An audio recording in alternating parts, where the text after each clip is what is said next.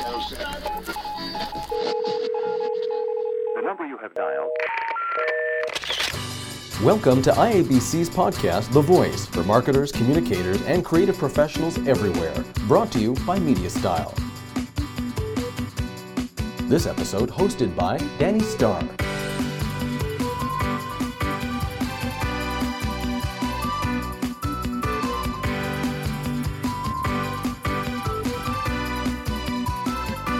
Hi everybody, and welcome back to The Voice, the official podcast of IABC.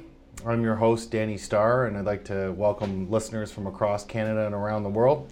Today I'm really happy to be joined by George Parker. George has over 40 years of experience in the advertising industry. He currently spends his time doing work as a creative consultant, and he's written articles in the past for Adweek and is currently a writer for Business Insider. And if you haven't yet picked up his book, I strongly recommend that you take a look at Confessions of a Madman, currently available on Amazon. I know I've read it, full of a lot of interesting stories on the advertising business through the 60s, through the current time. And today we're going to talk a lot about things that he's learned over the years and a little bit about where we think the industry's going. So welcome to The Voice, George. Thank you. Nice to be here. Great to have you. Let's get started today by maybe starting back in the 60s, right? I mean, this is a period of time in advertising that's popularized by the show Mad Men, of course, right? And so when I went out to my social networks and asked people, what would I ask a real-life madman about that time, somebody came back to me with a Vanity Fair article from January 2007 that talks about George Lois creating the famous Sonny Liston Esquire cover of December 1963 with Sonny Liston in a Santa hat. And the article, sort of uses that to talk about what a sort of groundbreaking thing that was at the time. George, what do you think that magazine cover represented at the time, and what do you think that sort of meant in the 60s? Well, it was obviously, it was like a bomb exploding because, America in those days was still very racially charged, and it was still, it was the era where, in the South, there were separate facilities for toilets, buses, and whatever else, and it wasn't until the mid-60s that started to change. And some would say there are still vestiges of that current now, and I wouldn't argue against that. But it was very dramatic then because it wasn't just, it was the fact that Liston was seen, don't forget, as like he'd done time for armed robbery, for crying out loud, and he was an ex-felon. Maybe some people regard him as a current felon, and the fact that George actually used him, particularly for Christmas time cover, was a great reflection on Hayes, who was the editor of Vanity Fair at the time, who took, he would be, I compare that to what I call the client from heaven. In my entire 40-year career, I've had 2 or 3 clients that were absolutely great. There is one in particular who was terrific, who was the CEO of Quest Communications when I used to do all their stuff about 7 or 8 years ago. And he would give me complete carte blanche to do whatever I thought was right for the account. He's currently in jail serving 6-year term, so that's the kind of influence that I have on people, but we won't go into the details on that. And those kind of situations just don't happen anymore. Everybody is so risk averse, and everything is so researched and, vanilla, plain, that people just don't take chances anymore. Because, as I've said, I said it in a presentation to the 4As a couple of years ago. There are 2 things I've noticed. A question I very often get asked when I'm doing a speech or a presentation is, because I've been in the business for 40 years, I must have seen many, many changes. And I used to attempt to answer that until it finally dawned on me. There have only been 2 really major changes in the last 40 years or so.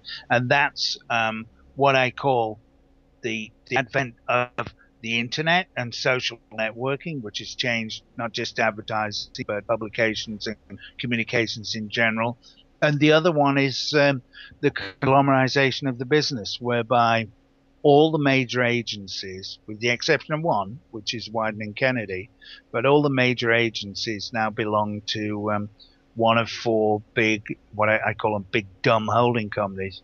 And what you have to understand is all the holding companies, Omnicom, Interpublic, WPP, and Publicis, are all publicly traded companies, and they're all run by bean counters. So the only thing that matters are the quarterly numbers. And to make that work, it's nothing to do with the quality of the work that is produced by the agency. It's just making those numbers every, 3 months. And that's in my opinion, that's destroying the business. You talk a bit there about, working with a great client. What is it that really distinguishes a good client from a bad one?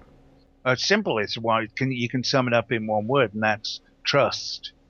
The problem now is because, it's not just the agencies that are being driven by the bean counters. It's also the clients as well. I mean, if you go back to this, the article that was in Vanity Fair about the cover for Esquire, the editor trusted George Lois and said, yeah, just go and do it, whatever you think is right. That never happens these days because, first of all, most things are like researched to death to make sure that, nothing too risky gets through the sieve. And don't forget, Bill Bernbach once said, the problem with research is that it is based on whatever has happened before. Anything that is new and revolutionary will research badly because there are no guidelines against which to judge it. He's a guy. Never forget Doyle Dane Bernbach, which actually George Lois worked for before he started Papert, Koenig and Lois. Doyle Dane Bernbach was famous for many great campaigns, from Volkswagen to Chivas Regal to you name it. And one of their most famous campaigns was the Avis.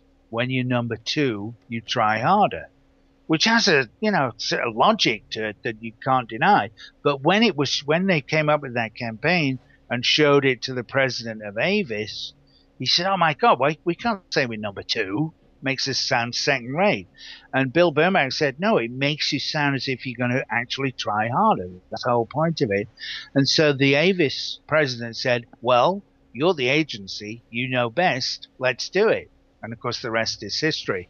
What is funny is Avis stayed with that tagline for, I guess, 40 years, and now they've just changed it to something, I can't even remember what it is, but it's so dumb and iniquitous that you can't even remember it. Why would you change something if it's worked so well for so long? But people, as I come back to that single word, trust. If I was the current agency, which is not Doyle Dane Bernbach because it doesn't exist anymore, I would have said, no, stick with that because it's worked forever and it will continue to work forever. One of the things that's really interesting in your book, though, is that you talk about gathering lots of data, right? Like there's the story of you going to, and I can't remember the name of the alcohol brand it was, where you go to like the factory, the nondescript factory in Detroit, right? And you meet the doctor, and and you base the whole campaign around how he eats bland food in order to make sure that he's able to test and properly perform quality control on his company's product. How does that research sort of differ from the research that you're talking about people making all their decisions with today? Oh, because that's research to find out the facts and the ingredients and all the good stuff that you would never know about.